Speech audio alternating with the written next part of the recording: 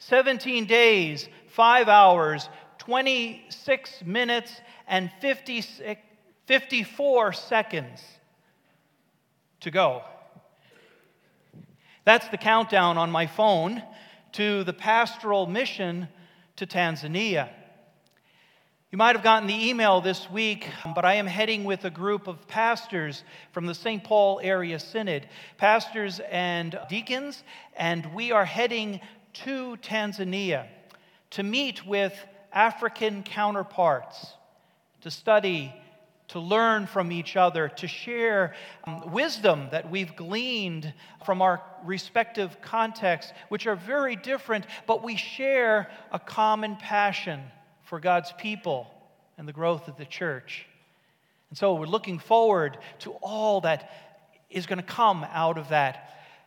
I've been preparing for that trip for some time now, and there has been a lot of prayer. There has been a lot of prayerful conversations as I yearn for what is God going to do among this group of pastors? How is God going to bless the church as the result of this mission? And what lies ahead for us as a congregation as we give thanks to God for long-standing relationships with the church in Africa, and we look forward to what God is going to do together with us into the future.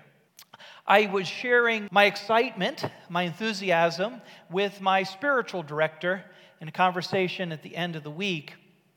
And as all good spiritual directors do, they listen, and then they ask you to think about things that you're not thinking about.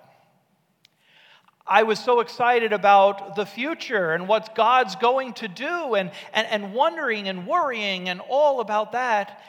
And my spiritual director asked me, so how are you being present in this moment? As you get ready to go over there, how are you being prepared to be here? Where is God in this day and among the relationships and the people that you will encounter, not in 3 weeks, but in the next 24 hours? It's a good question, a good reminder that there needs to be a balance for the church between what is to come and where we are. In this morning's gospel, as Matthew begins to tell the earthly ministry of Jesus, as he begins to tell the story of the ways that he reached out and he was present in the lives of people who are struggling and hurting, as he shared God's grace and God's presence with them, at that start is a baptism. Jesus himself is baptized. And as we hear from the story, John the Baptist is not quite so sure about that. He says, no, I need to be baptized by you. But Jesus says, no, it must be done to fulfill all righteousness. Now that word righteousness, that's a big churchy word, isn't it? That's one that we throw around a lot in churches. You hear it in hymns and things, and it kind of maybe even scares us a little bit. It sounds kind of like a really holy word, right? Like, we can't be righteous. That's something for really good people, not like the rest of us. But that's not what the word means. A dear friend to us all, Kathy DeCray, who used to teach Greek and Latin, she knew how to translate the ancient languages. And she said that word righteousness, the best way to translate that is to be in right relationships.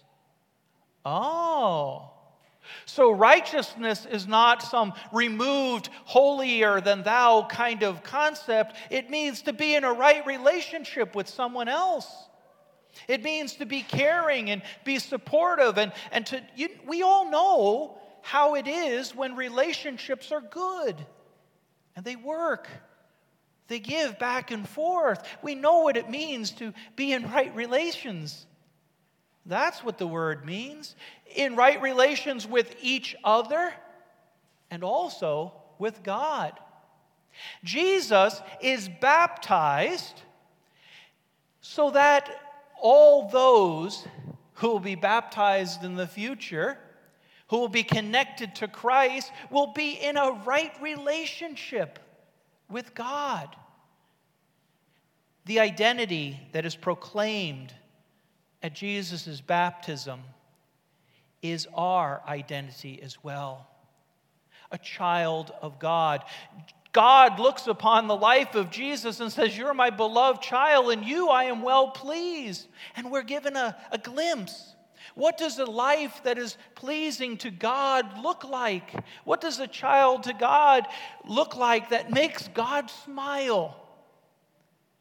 There we have that life of Jesus that reveals to us the way that we are to love one another, the way that we are to be kind to one another, the way that we are to reach out and care for those who are down, the way that we are called to be both present in the moment and open to God's future. As the baptized people of God, as the church, as those who are gathered around Christ, we are called to be here. Not someplace else. Here, present with one another. We are to be present in the midst of the joys and the struggles of life.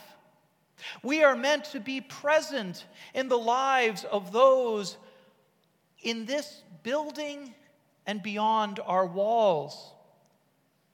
Those who are hurting today, those who feel excluded today, those who do not have enough today. We are invited to be present and to share that presence and that grace of God with them. And we are invited into the coming kingdom of Christ. A kingdom that will bring with it peace and justice, not just for one group of people, but for the whole world. A kingdom that will have people yearning and working together, building bridges, caring for the planet and each other. A kingdom in which the right relationship that God has with us will be manifested. It will be everywhere we look. And so we walk into that future, being present today with the love and the care of Christ. In just about 10 minutes or so, at the end of this worship, we're going to be sharing special prayers with two special people. We're going to be praying for Dr. Ken Olson and Bertie Olson, our congregation president. They will be heading off to Africa a little ahead of me. They got to warn everybody over there. No, seriously. They have worked with both the church and the medical school connected to the University of Minnesota for many years. And Ken will be working with medical students in the Alula Hospital, and Bertie will be working in the Lutheran Center in Iringa, helping to pay the student fees and helping to manage all of that partnership that goes back and forth between St. Paul and Iringa. And we're going to pray prayers with them. We're going to have the kids come up and lay hands on them. And we're going to use some oil to make the sign of the cross on their forehead. The oil actually came from a pastor friend of mine earlier in the week. It has frankincense and myrrh. No gold, I'm sorry. But frankincense and myrrh, a reminder of the wise men who traveled afar, who sought God's love and God's care away from home and followed that into places unknown. And we're going to pray and ask for God's presence to them as they travel to Tanzania. But that prayer, in some way, is just kind of illustrated in their travel. That prayer we give every single week. It's a prayer of blessing, that God may be with all of us as we travel near and far, that God would help each of us to be aware of God's presence in our lives right here, right now. That God's love and God's care is part of what we travel with as God's children, marked with the cross of Christ forever. And as they go, as we go, to be reminded that our work and our words and our presence matter in helping bringing forth what God is yet to do. We participate in God's coming kingdom, and it is a blessing, a privilege to be able to do that. So may God bless each of us, near and far, to be present, to yearn for God's kingdom as we travel as God's people. Amen.